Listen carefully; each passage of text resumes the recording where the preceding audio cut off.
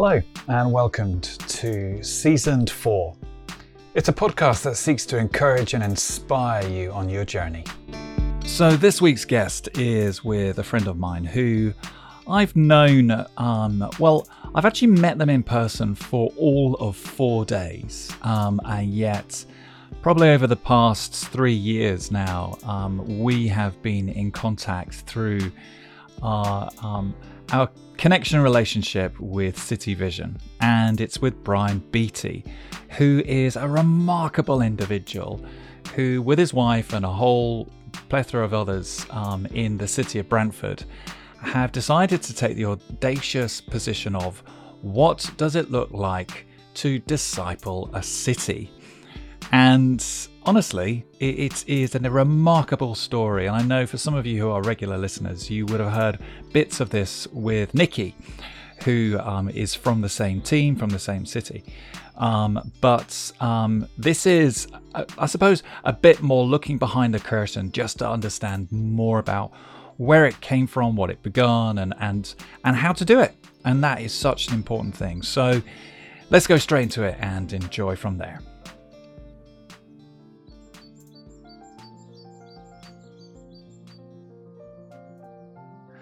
Well, we are now with my next guest, and it is with delight and joy, and I say with a smile on my face. No, I do.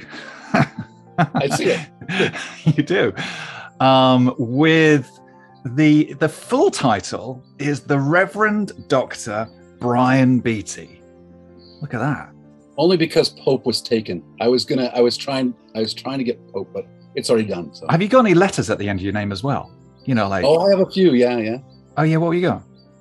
Well, I have a Bachelor of Theology. I have a Master's in Education. Amazing.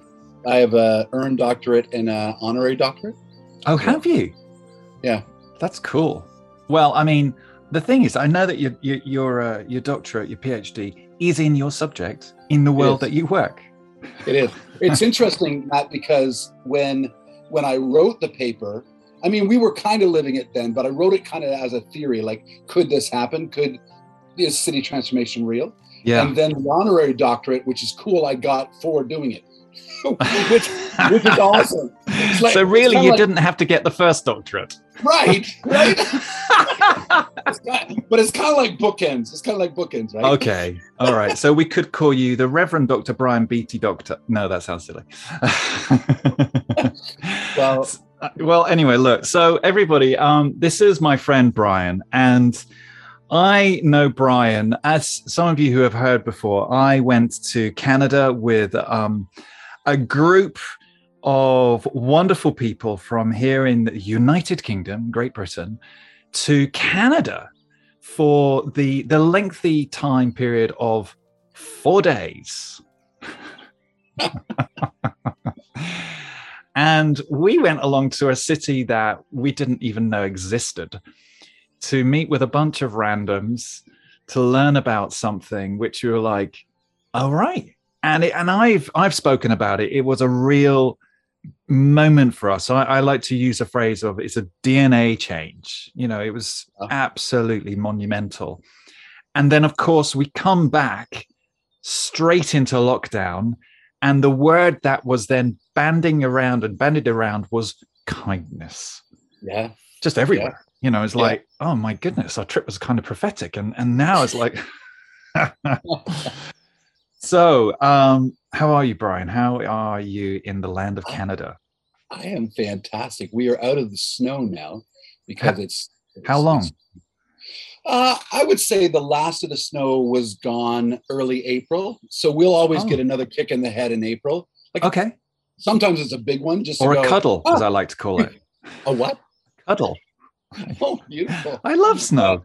It's almost like Mother Nature or somebody is going, oh, you thought spring was here, right? Boom. It's like, here's another shot of winter. Amazing. I mean, literally, that would be my second prayer, you know, that second wind, that second snow.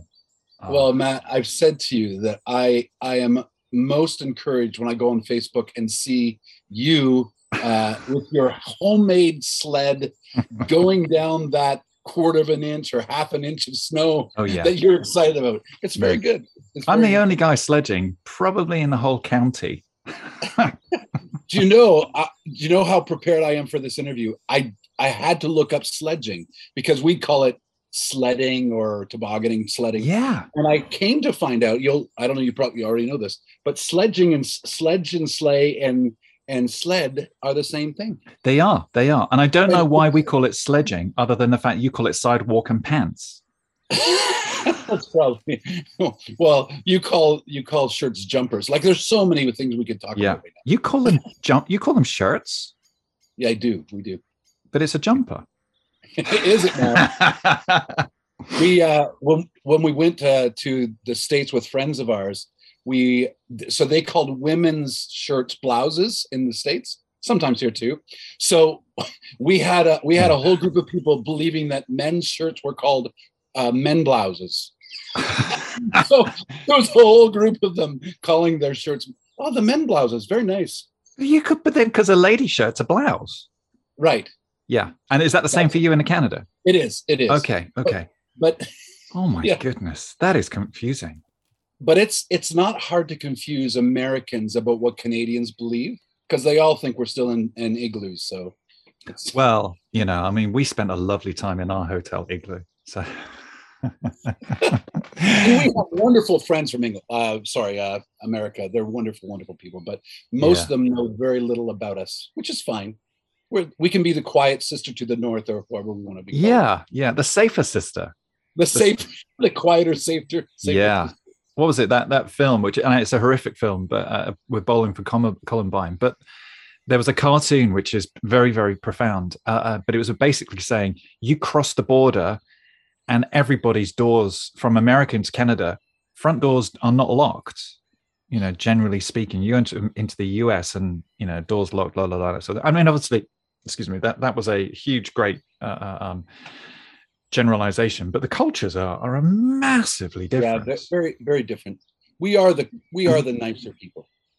Yeah. Now, having said that, I've met so many amazing people in the States. I think because media is basically ran from the coasts, I think you get that kind of culture. That's not normal American life, though. I don't think. Yeah. And of course, in Canada, you've got the East and West thing. Very much. That must be massively different. Actually, it's not. We actually have East, Central, and then West. Yes, of course. Yeah. Yeah. So very different cultures, and Toronto, as you know, would be the most multicultural city in the world. It is. So So we have so many cultures which is fantastic, right? Yeah. I went to Toronto as a I think I was 18 or 19. And I was convinced that was it. I was going to go and move to Canada. Loved it. Wow. Got married, had a kid, and that changed. So you stayed? We stayed because, kid, grandparents, family. Yeah. That was a good choice. Well done, man. Yeah, growing up.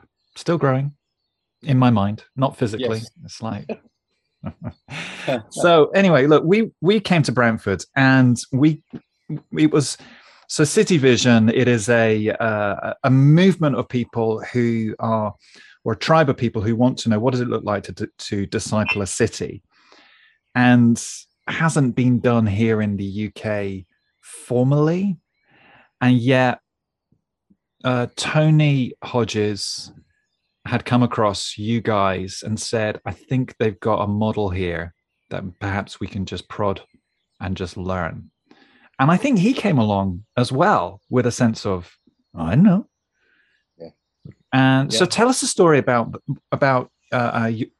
Brantford in because it's a long story, but in the most concise way. And then we'll go into, because the devotion, that some people have heard is all about book covers and how we judge it.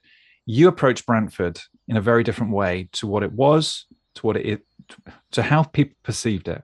Anyway, that's me enough of my yakking, as they say. Over to you. Yeah. So Brantford, just for geography for people, is about an hour southwest of Toronto. Mm-hmm. Smaller city, 100,000 people. We actually, years ago, so this is back into the late 80s, early 90s, we lived in a smaller city just south of Brantford. So that and we hated Brantford. Honestly, so the story is my wife came up to one of the malls here in Brantford from Simcoe. So that's the city I was saying, south.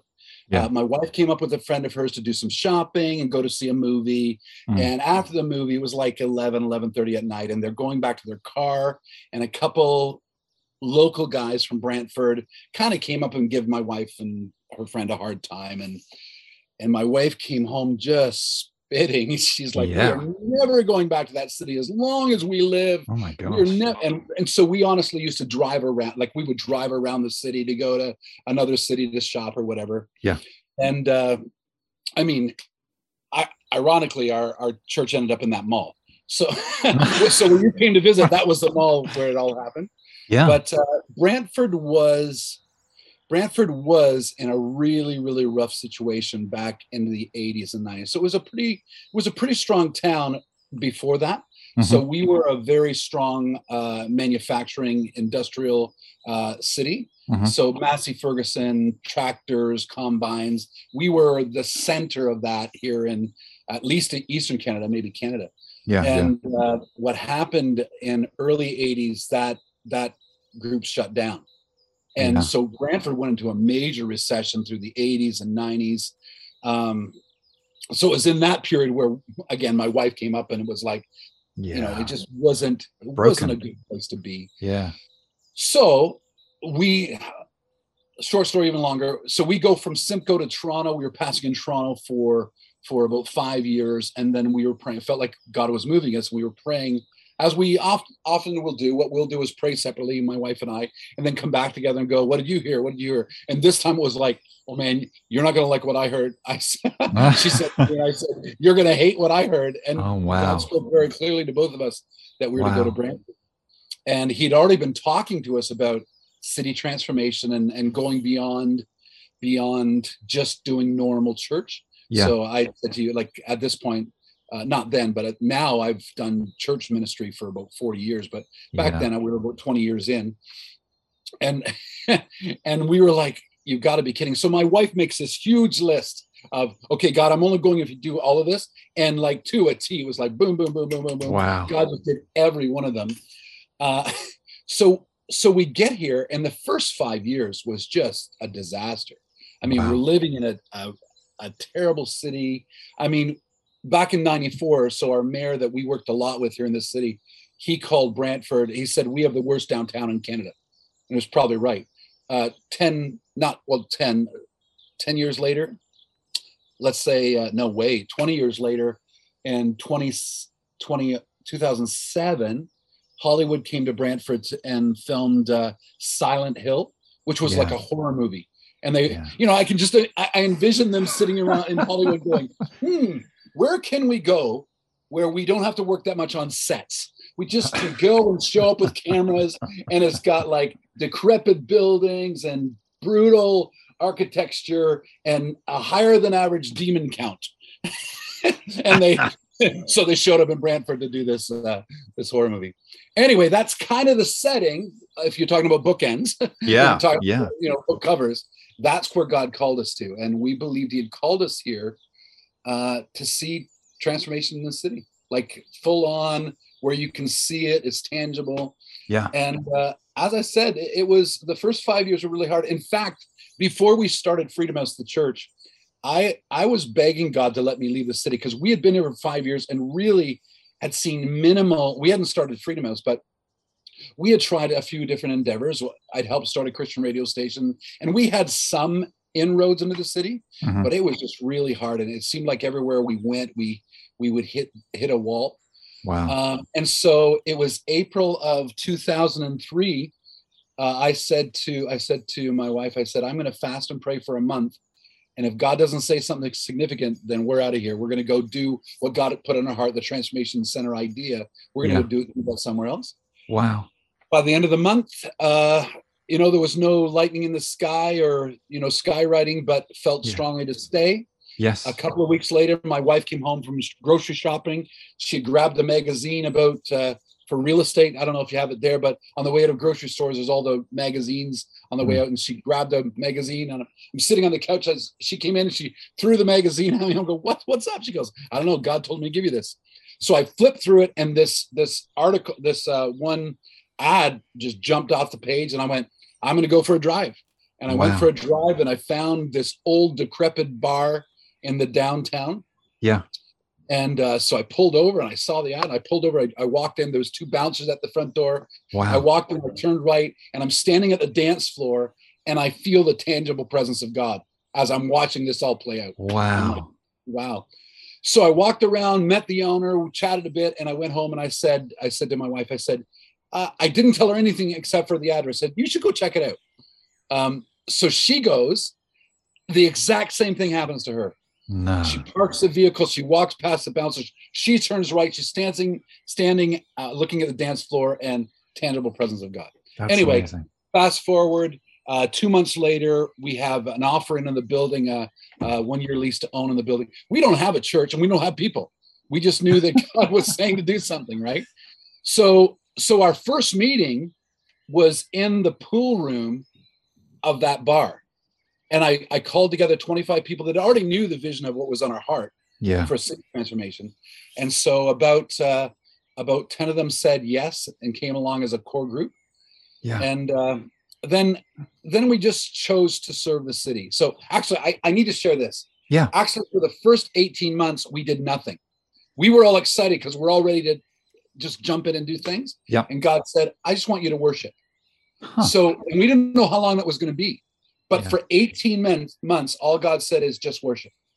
And so every Sunday and then Thursday nights as well, we would just come together and worship and pray, and people would prophesy and start declaring things. And we didn't know how long that was going to last. We just said, God will do whatever. Yeah. But God had already been speaking to us about that we were to hear God and obey. Whatever we did was hear God and obey, and that obedience was success. It wasn't about how big or small we were. And we say this to everywhere we go now. It's like, it doesn't matter how big or small your church is or your business is, obedience is success. Yeah. So you hear God and obey. And we got that out of Joshua 1, and I won't go deeply into it, but it's right there in verses 7 and 8, that if you're careful to obey everything I've said to you, I'll make you prosperous and successful. Wow. So that was God's word to Joshua. And that was Joshua's life story all the way through, except for once when he didn't listen. When he thought he could take a plan from the past and use it, it didn't work that way. But every other time, and he took 31 cities, so that wasn't bad. Not bad at all, is it? Right. So that became our thing, and then God finally released us to start ministry. And the first thing we did was actually a kids ministry. So you mentioned Nikki. So Nikki was the only one excited about this. The first thing that God said we could do, we could do a community kids ministry. And so Nikki's like in her glory, is like, yeah. So all of us just came, we just rallied around and said, this is what God said, we're all going to work on it. Yeah. And so we started a Saturday kids program. Well, we became known for that. And then the city called us and said, we do this big event called Canada Day. Yeah. Can you come and help run the kids stage at Canada Day? And we said, of course we can. Yeah. Well, that went well. So that went to, hey, now the city's built a square in the downtown. So the city's now looking at how do we revitalize the downtown? Yeah. So they took the decrepit downtown and put a square there called Harmony Square. And so the same lady, Lori Dawn Caven's her name, Lori Dawn called and said, hey, can you help us do events in the square? We said, of course we can. So the first couple of years, it was movies in the square. Every Thursday night, a family movie we just served. And amazing. And into the second summer of doing those movies, Lori Dawn said, hey, can you guys do a winter carnival? And I said, of course we can.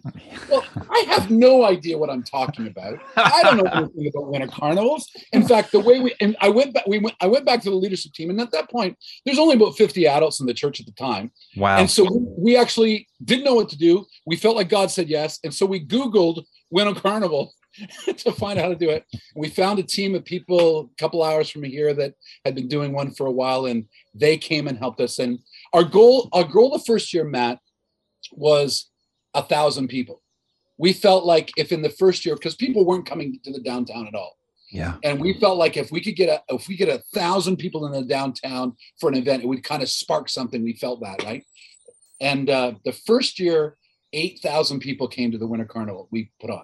Yeah. And we're just looking around going, what have we done? Yeah. Well, next year was 10,000, then 10,000, then 12,000. Year 5 was about 15,000 people came that weekend. Wow. And the mayor stood up on the belt stage, the stage of this square. Yeah. And he said, this is the watershed moment of the transformation of our downtown.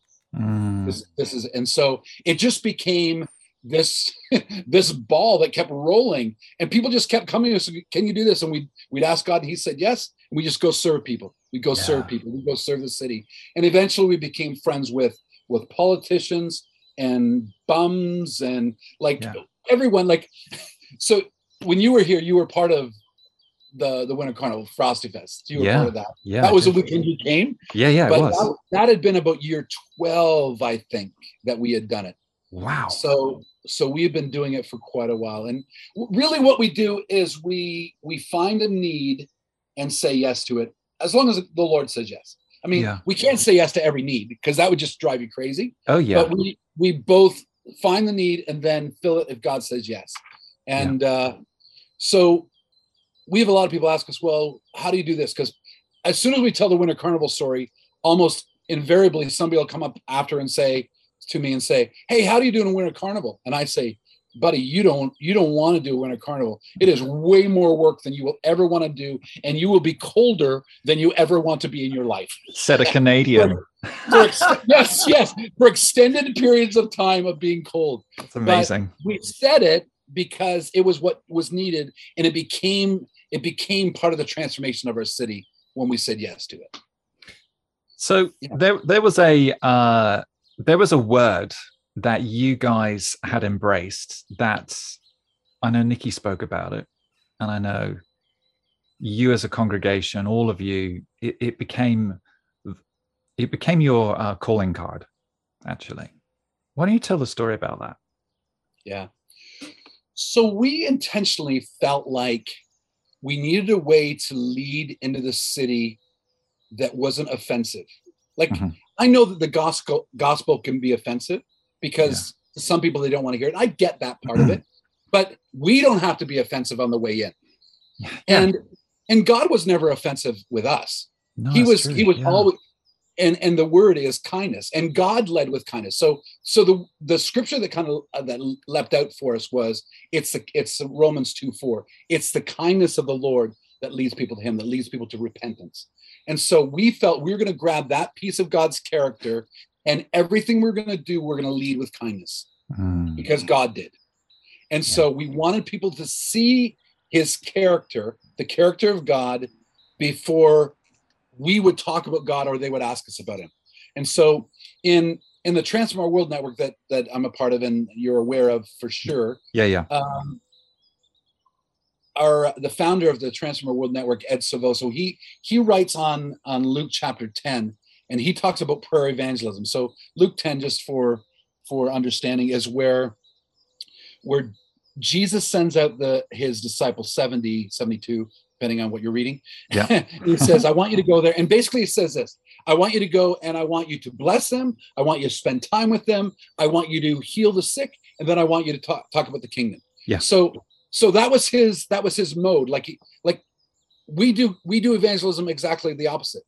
We show up and start talking. And he said, no, show up and bless people. Yeah. Show up and build relationship with them. Show up and show them the kingdom before you talk about the king. And so I call it best life, where it's bless, eat, show, and tell. So amazing. So, but the kindness is right in there. So the kindness is, they have a need. They may not think that their need is the gospel, but everyone needs Jesus, we would say, but their need is as important to them as the gospel is to us. Right? Yeah. So we do it well in I would say we do this well in world missions, because we understand that we're going to go and we're going to bring food, and we're going to bring water, we're going to bring education, we're going to bring the needs of the people, because it's the right thing to do. We should be the best and kindest people in the world without any strings attached. Yeah. And we do it well in missions. We understand that in world missions, we just do it poorly at home. And so as we looked at Luke 10, we said, this is Jesus' way. This is the way of Jesus. This is the mission of Jesus. Yeah. And so we just thought we'd get in on his mission. And so we lead with blessing. We lead with kindness all the time. And so everything we do it that way on purpose. I mean, I think, when we rocked up, and it was fascinating. We turn up in the evening. It was our 3 o'clock in the morning. We were knackered. And you fed us, which was wonderful. We then went back to our hotels, back to our rooms, and woke up, and we had then a day of you giving us the story, and then you took us around. And then there was a house that you guys owned for young people. That was one of those. Oh, I get it now. So this is interesting. Why don't you tell a bit more about that? Because that is it was one of those, what I call permanent fixtures. You've got the events that happen intermittently. Yeah. But then you have this, and this is what we'll do 24/7, 365 days a year. Yeah. So the house we took you to, I think it was Why Not City Mission. So that's not ours. That's a group that we partner with. So they're friends of ours. Fantastic. We actually recently partner with them. And the girl that was talking there, she's from our church. So there you go. Just to clarify that. So yeah. She was the director at the time. But this is just a wonderful couple that, and they started their ministry, 20-ish years ago at the same time we did, with the idea we're just going to serve. Right. And so how they started was, we're going to go downtown at night and serve hot chocolate and see what happens. Yeah. And so, because for me, this is interesting, because you see, I love the generosity of the Spirit of God that basically says, I'm just going to throw out the gold, and whoever of my people, wherever they are, from whatever church they are, if they pick it up, they will spend it. Yeah. That's a great way to say it. Because, and again, so I'm going to bring that back to kindness. And we have found way more, how do you say it well? We found way more advantage. I hate to say favor. Favor. That's a good Christian word. We found way more favor in our city through kindness than we should ever have. Like, there's no way that we should be as involved in the city, which is almost everywhere at this point, than we should. But it's just the favor of the Lord, because I think he likes the fact that we're serving the way he would do it. It's just how he would do it. The other thing that I was also really impressed with was something I say to a lot of churches that I work with at Cinnamon. I give them the whole spiel, all right, and I have a whole bunch of tools in my bag that I just throw at them, and but at the end of it, I just say, if you're not doing pastoral care, if you're not being caring to your people, making sure that they are well, health leads to growth, don't do any social action. Do not do any. And how you treated your volunteers on Frosty Fest, tell that story, because that one was like, okay, now we're talking. Now we're talking. We actually learned that along the way. We weren't good at that at the beginning. We weren't, and because we were all there to serve, and we felt like we're just going to serve the city. But we started to hear back from the pastoral people in our church to go, some of our people are really tired. And so after a few years of doing that, we said, we're going to put a person, actually it was a couple, that their whole job during the Winter Carnival is to serve our people and to bless them on purpose. Right. Because we wanted them to know that what they're doing is really significant. And I don't think that they didn't know that before, but we just wanted them to enjoy it along the way. We always said it had to be fun, but sometimes working long, hard hours in the cold, it's just freaky, man. Yeah. And so we intentionally went, okay, we're going to put a couple in charge of just blessing our people while they're blessing the city. Yeah. And I mean, just to give folks an idea, we turn up and you gave essentially all of the volunteers a pack. And it was like a thank you pack, wasn't it? It's like, okay, this is the stuff this is what's happening. But however, there's a whole bunch of treats in there. And then each of those items was just a way of saying, thank you. We value you. This is going to keep you going. And it actually added to the excitement. I felt it was like, we're in this together and you like us and you value us. We're not just a bunch of worker ants. We are collaborators in something that's bigger and bigger than you. It moved away from the language of to and for and with. It was such a great way of we're doing this with you. And so if you hurt, we hurt. So if you smile, we smile. Let's keep this light and fun. Yeah, it was something. I believe Nikki started that, and then you met Erin that weekend. Erin took it to another level because she's just fantastic at that. And so we're very intentional about that. We find people that have that gifting and know how to do it well. That was one of the things. We learned a lot of the things that we know by mistake. Yeah, that's all right. So for a while, even though we talked a big game about, we're not going to put you in the wrong spot. We're going to know your giftings and put you. For the most part, if you were a warm body, we'd put you somewhere. And then we realized warm bodies don't always feel warm to others. So finding the right warm body to go to the right spot was really important for us. Yeah. Absolutely. Yeah. When I was there, you said, right, so who wants to do the sledging? It's like, hello. And it changed your life, man. It changed your life. Oh, man, I was the happy. You guys built this 7-foot little snow mound. And I knew what was happening in it, but it was the joy that it generated. If you put me on the taffy thing, it's like, yeah, okay. Or, the s'mores, yeah. But snow mounds, sledding, yeah, come on. I could be there all day. The first year we did, maybe the second year we did Frosty Fest. We had a student from Nigeria that came, and she wanted to do it. She was on that hill, the snow hill, the whole time. It was fantastic.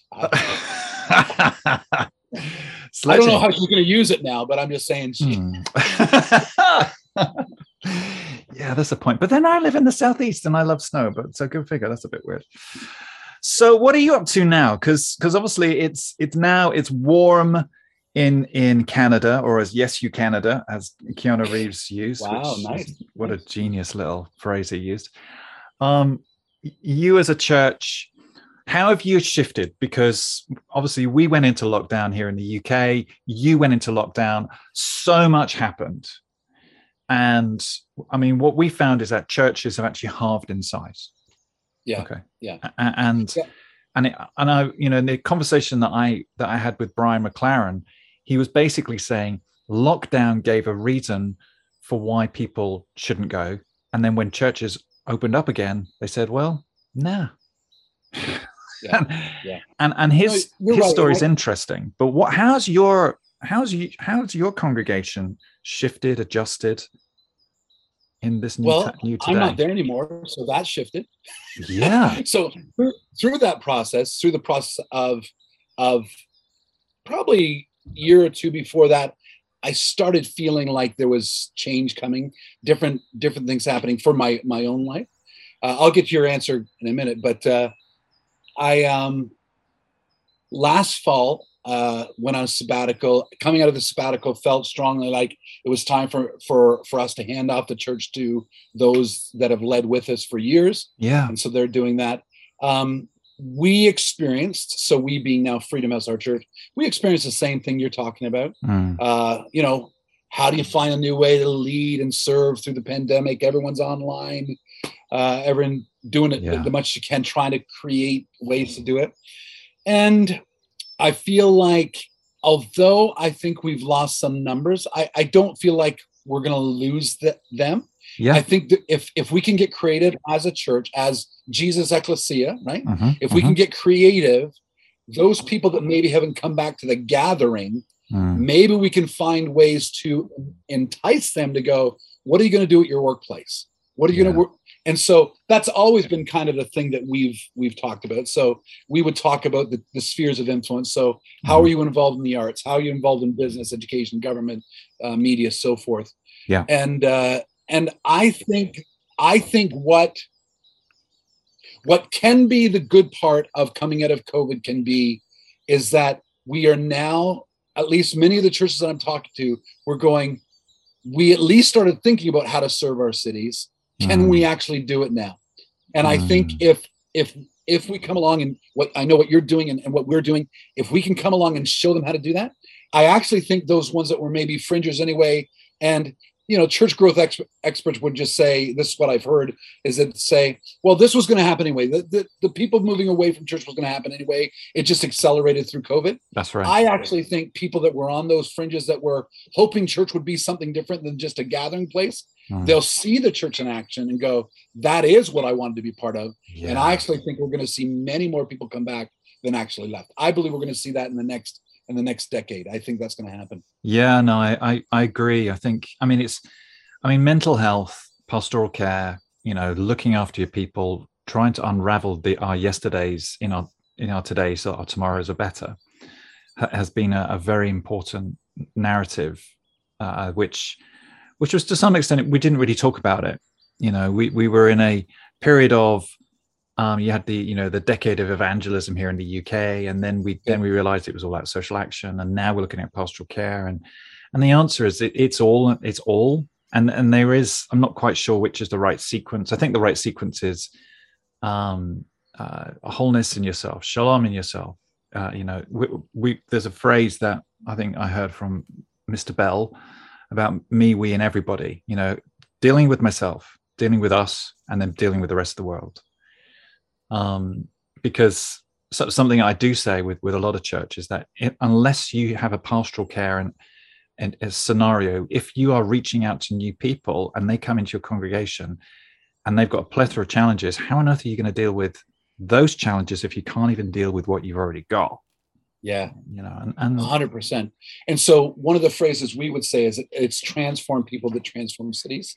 And so good language. Yeah. It's not linear. It's not like you go from, and here the whole church is going like this, going along in one line, and now we're all just going to go serve the city. Because as you just said, well, now there's new people coming in, and there's others. So we've created a pathway of how do you take them in to go, let's learn some of why we do what we do. Like, you need to learn. And so we've created that on purpose. We don't do it perfectly like any other church, but we have come to realize, as you just said, that it's not like we're going to do this and then, well, what about the people in mental health? What about the people that need actually care? What about the people, the senior that just lost her husband? Like, you can't just go, now let's go do Canada Day. Now let's go.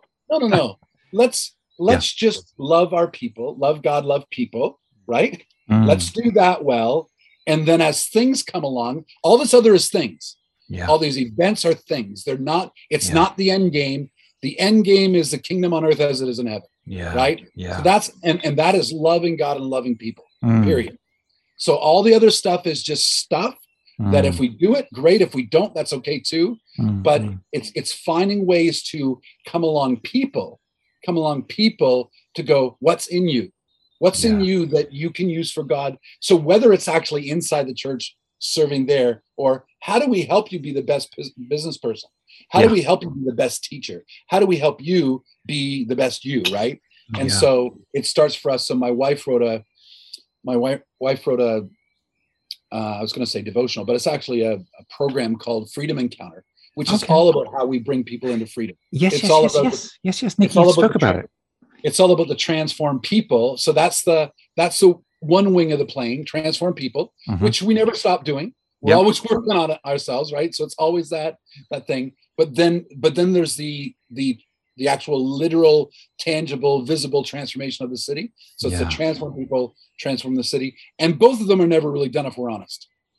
There's always because there's always more things that you got to deal with in yourself or your group. And there's always more people coming in the city that you go, you don't get this yet. but it's good. So I would say 100% what you said is true. And it all happened at the same time, which is tricky unless you have people that can think that way, right? Yeah. Bring people in the team that can think, where are our pastoral thinkers? Where are our apostolic thinkers that can see the bigger picture? Yeah. Where are the prophetic people that can go, here's what we're seeing, and here's maybe what we're missing, right? And so finding that is important. I'm reading a book at the moment called Atomic Habits, which is absolutely fascinating, by James Clear. And it talks about the small habitual changes of intentional changes that eventually lead to complete turning the boat around, so to speak. But it's having the determination to say, I'm going to do it, but it's one step at a time. Yeah. You know, and I think part of the challenge is actually saying to people, you can do it, and it's really easy, and we're going to do this together. I mean, Dennis Pethers, who we're both friends with, he did a thing on discipleship, which was, if I get it right, and he'll probably WhatsApp me and say, no, I didn't say that. Unless you say it really good. Oh yeah, I'll do it. So, and yeah, he was saying that discipleship is you tell them, you show them, you let them do it, they fail, and you walk with them again. And I think I think the fact that you it's really lovely that what you said is that the work's not done, that we're a constant working in progress, that there is constant upgrades, that that aligns with 2 Corinthians, doesn't it? 3, that we are going from one glory to the next. Right. Yeah. So what are you up to now that you've moved from Freedom House, which was obviously a big step? Yeah. What are you doing with yourself? Because I mean, that was a large chunk of your life. It was 25 years in the making. It was actually October of 95 where God spoke to me in an open vision about cities. Yeah. Where he took me and he showed me Jesus was looking over this cliff, and I walked down and I looked so I actually physically saw Jesus, and he was weeping over the cities. Yeah. Wow. And wow. He took me through this whole, I won't go into it, but he took me through this whole deal. And that's when God got me thinking on cities. Right. I was living in Toronto at the time, kind of whining about it, wanting to get out. And so, God showed me this picture or this, actually it was an open vision. It went on for quite a number of minutes. Right. And I'm a pretty driven person. I'm a pretty energetic person. I went, all right, God, let's go do it. Yeah. And his immediate response was, we can't do it yet, Brian, because you love the idea more than you love the people. Yeah. And that started this process, which, as I said before, kind of grew into this freedom encounter thing that there's always stuff on you that if you're wise, it'll keep you hungry and humble. There's always stuff on the inside that you need to have. Yeah. And that if you can do that well, you can move on to other things that are in your heart, like, and for us at that time, and now, is city transformation. So in February, so it was last February 01, God took me back to that same mountain, that same cliff. Yeah. I'm walking up and I had prayed and asked God for many times. So that was 95. That was 26 years ago. And I had asked God many times to go, God, take me back there and show me the next step. And he never did. And then when I'm not expecting, all of a sudden I'm on the cliff again. Wow. And I'm actually back about 20, 30 feet from the edge of this cliff, which overlooks the city. I knew immediately where I was, but now it was Jesus. But Jesus wasn't weeping. He was there as the Lion of the tribe of Judah. And he was pacing back and forth, looking down over the cliff. And he stopped and he roared. Wow. And he roared over the city. And what I felt immediately then was God is roaring over the city. So I feel strongly that what God is doing and wants to do is he wants to show himself strong in cities through his church, through the ecclesia, rising up in all the spheres. And so this is stuff we've been doing already through the Transform Our World Network, we being myself and Charlotte's my wife, but also Freedom House. Yeah. Many times we will go out and serve other cities and whatever, and serve the network. But so last year, as I said, when I went into the sabbatical and then came out of it, I really felt like it was time to move on. So I've now started a business with a few friends called Kingdomize Global. So really is a consulting group that helps, whether it's transformation for the individual or a business or a network or a city network. We want to come alongside and serve there. Starting my own business as well, consulting, working with a developer to help build what we're calling transformation centers, which is the easy way to understand it is probably just, it's a community center with kingdom values to serve the city in every sphere. That's really what it is. Yeah. And so it's more apostolic, really, isn't it? I really felt like that's both what I was feeling and prophetic words I was getting was about that step into the apostolic ministry. Yeah. And, yeah. So Does it scare you? Well, I like to have things figured out. Yeah. So I scared is not a word I would use. I'm uncomfortable. maybe I should just say scared, because that's what it is. I'm uncomfortable because I like to figure things out. I like to have things fairly in order. And Yeah. I feel like I know exactly what I'm supposed to do. I feel like I've stepped into what I'm supposed to do. The how of it and where it's going to go, not totally sure. I mean, we've got lots of opportunities. So I feel like God is in it. Doing it with friends is fantastic. And I really feel like there's something on this, both for us and what I believe God is doing. God is setting up to go back with his kingdom into we've kind of abdicated the throne, God's throne, not ours. We've abdicated the throne of being the ecclesia, his governmental authority on earth, and said, we're going to wait for Jesus to come back, and then he'll set up his throne. And he's saying, I'm kind of waiting for you guys. I gave you the authority. And so I feel like more and more I'm connecting with people that have the same thoughts and concepts, City Vision, the City Vision doing what you're doing. And it's just more and more. And I believe we're on the right path to see God's kingdom come. So here's a question, because you and I, we're cut from the same cloth in so many ways. But I know a lot of people, when they would hear this, they're going, yeah, you're nuts. Not you, but I get it from people. They think I'm crackers. Yeah. They're not necessarily wrong. Got it. But at least I'm in on the joke, so it's okay. Yeah. But there's a language that we use when we go away and we pray. And you've said this a few times, and I would love to just unpack this a wee bit, where we go away, we have a pray, and we get a sense that this is God calling us, but we're not quite sure what that really is. I'm in that. I live like that constantly. Yeah. And it is, I say it's scary or terrifying. It is, because I have no idea what tomorrow is. But I do go into circumstances fully what I call knowing that something is more than a coincidence, just slot into, it would be like, oh, that's the piece of the puzzle. Click. Yeah. What does it look like for you? Yeah. So to answer, I'm going to take us back to Joshua chapter 1, which became fundamental for us at Freedom House and for our lives. So Joshua 1 starts with the phrase, and God said to Joshua, which to me is important, because God spoke to Joshua. Like this is not a trick. This is not a trick. It's like, no, God spoke. And we see that all through the Bible, that God's speaking, but somehow we feel like after the first century, God got mute and can't talk anymore. Yeah.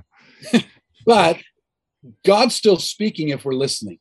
And if there is a kingdom of God, which there is a king, and I'm not him. Yeah. So I want to get my orders from the king. And I don't want it to sound regimental, but honestly, there's a king in this kingdom. And while I'm his friend, I'm also his servant. I'm a servant friend, right?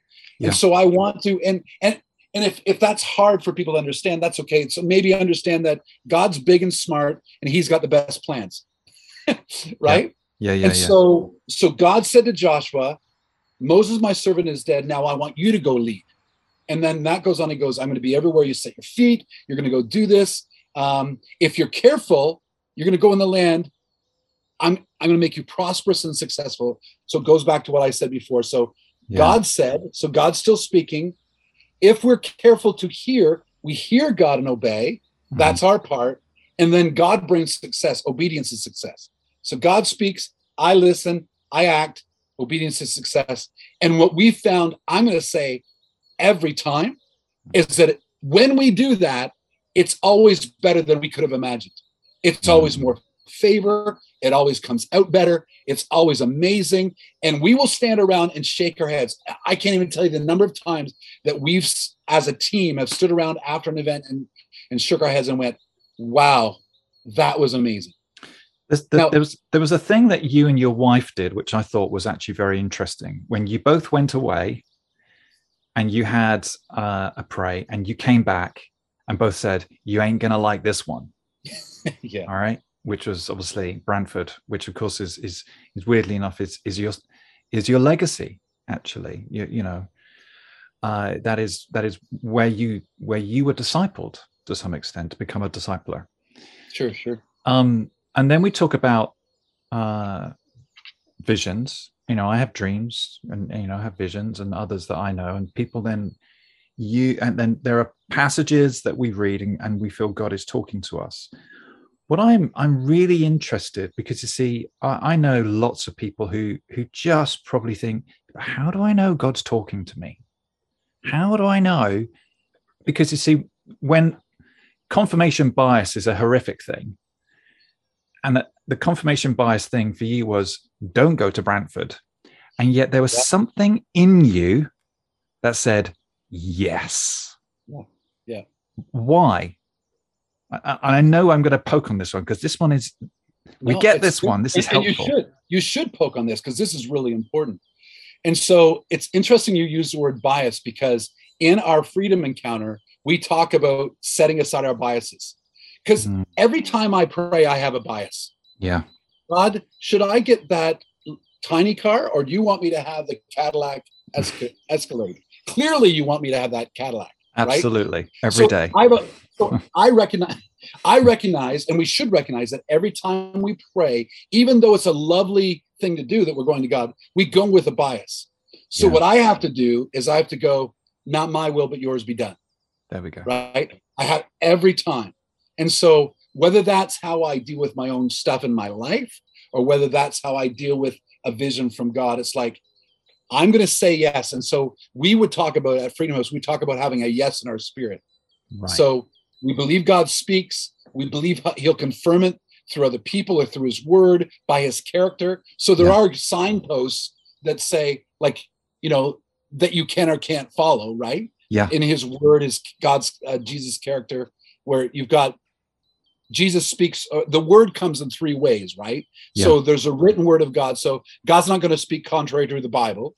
God's not going to speak contrary to the word, the living word, Jesus, the life of Jesus. And then there's the rhema where the Holy Spirit speaking. So he's going to come and speak to us. And those are going to line up with the character and then other people. So you brought up the Charlotte and I praying. Well, I can be the head of the house, or I can value the calling on my wife or the other team members, because that's exactly how we lead our team as well. Yeah. That we'll pray and ask God. And I'm not going to say every time because it's 25 years, but I would say practically every time we prayed and asked God, it was unanimous where Holy Spirit said, this is the way to go. There we go. Which included buying the bar years ago because it didn't make sense. Yeah. In fact, the guy that came, the banks wouldn't give us a loan to buy the old bar back, 20 years ago, whatever. Yeah. Yeah. And the guy that came to look at it that was going to give us a loan said, none of the numbers make sense here. But when I drove here, God told me to give you the loan. So all these things that if we could just believe that God is better than we think he is, if we could just believe that he's a good God with a good plan, it would really help us to actually go to him in faith, to go to him in trust, to go to him with humility, to go to him hungry and say, what's next? That's so important. So we believe that he is a good God with a good plan, and we are good people. Yeah. But then that universal word that he has, that rhema word, so in everyday language, that word that is relevant for now, is actually said so many times that we'd be stupid to not get it. And sometimes when we get used to understanding that still quiet voice, we don't need many voices.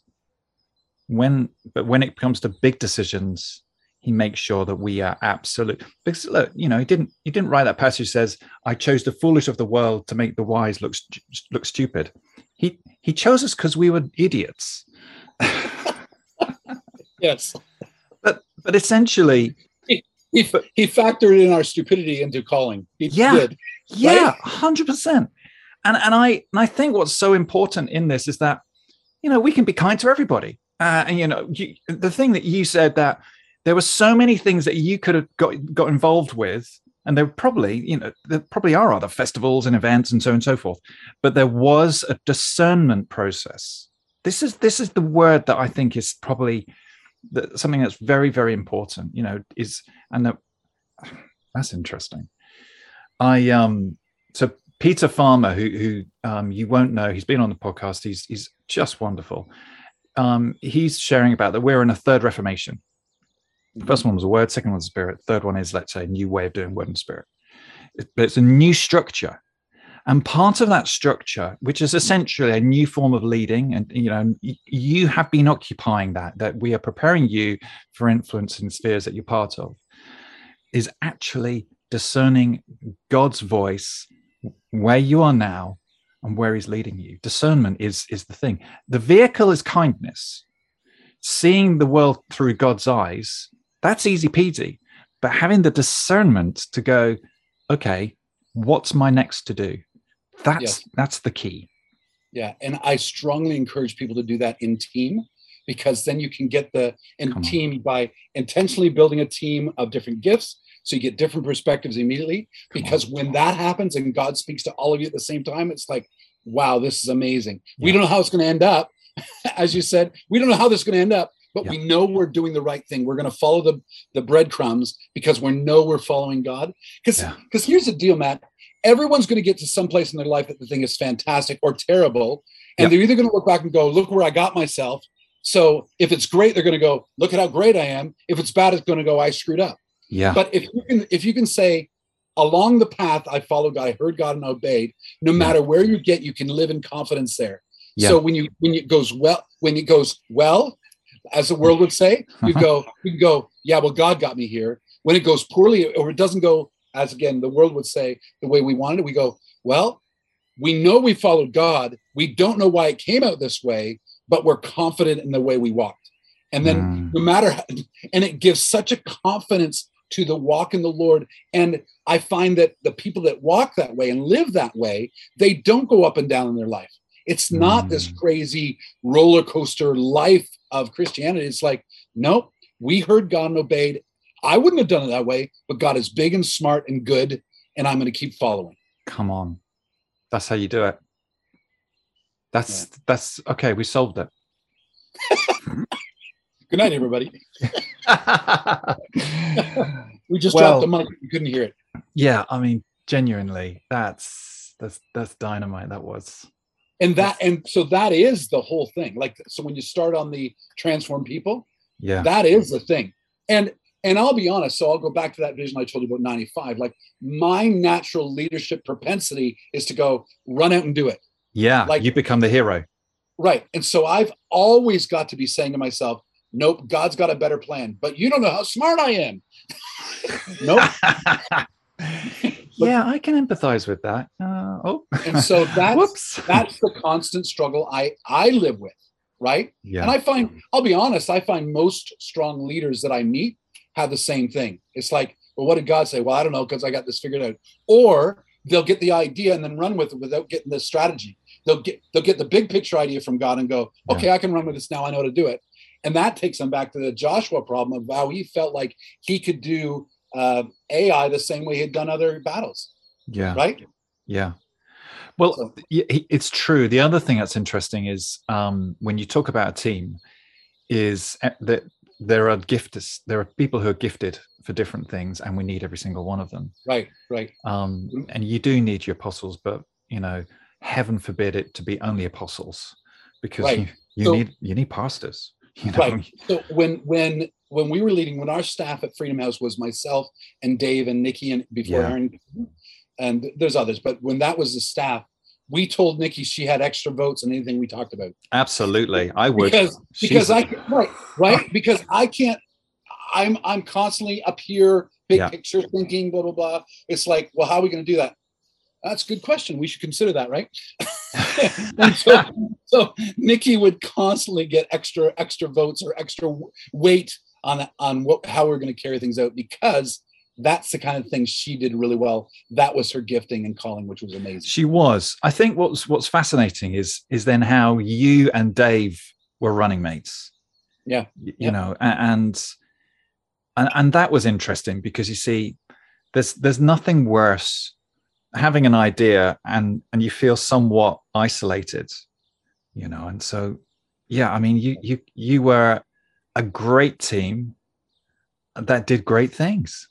Yeah, we intentionally did that. So I found out years before that, again, I'll go back to me. I feel like I'm really smart and have good ideas, but I found out, but I found out that there's a lot of really smart people that have really good ideas. And because they're gifted differently, they see things differently that I don't see. Yes. Like, yes. So I found out, again, I found out a lot of things by making mistakes. I did find out way before we started Freedom House that I did need to work with team on purpose. Yeah. And so when we started Freedom House, we were really intentional about that. And we developed and we worked with a great team. They are a great team of very different people, but a great team. Like different, gifted. And I love it. Yeah, well, we all need different, that's for sure. You know, because we're all a bit different. Listen, the Reverend Dr. Brian Beattie, Dr. B.A., M.A., and everything else after your name. It's been a pleasure. It's been amazing. Matt, it's been fantastic. Always love chatting with you. It's always good. Always have. So how can people get hold of you if they want to find out more? So my personal website, which I hate talking about because I hate self-aggrandizing, but I won't do that. brianbeattie.ca. brianbeattie.ca is my personal website. They can grab my book off there or go to Amazon. Good book. It's a good book. The one business that I talked about starting is called Kingdomize Global. So the kingdom with IZE at the end. Kingdomizeglobal.com. Yeah. And that's a group we started, a business started with some friends that we're very excited about. And I would love to hear from people. So I'd love to hear and chat if there's people that want to chat more about personal or city transformation. It's what I've investing the rest of my life in. So let's party. All right. Wonderful. As I say to all my guests, shalom to you, my dear friend. I receive it, and to you. Thank you. Well, I just want to say thank you for joining us on today's episode, and a few things. If you want to follow us on Twitter, we have this handle or profile name of Seasoned for Life, and all latest news about the podcasts and guests are on there. And spread the news, tell people about this. Do put reviews through your various different things. If you're listening us through Android or Spotify or on iTunes or whatever your place, do leave a review, do tell people about it, and well, do you know what? It is incredibly encouraging. So thanks again, God bless you, and we'll see you next time.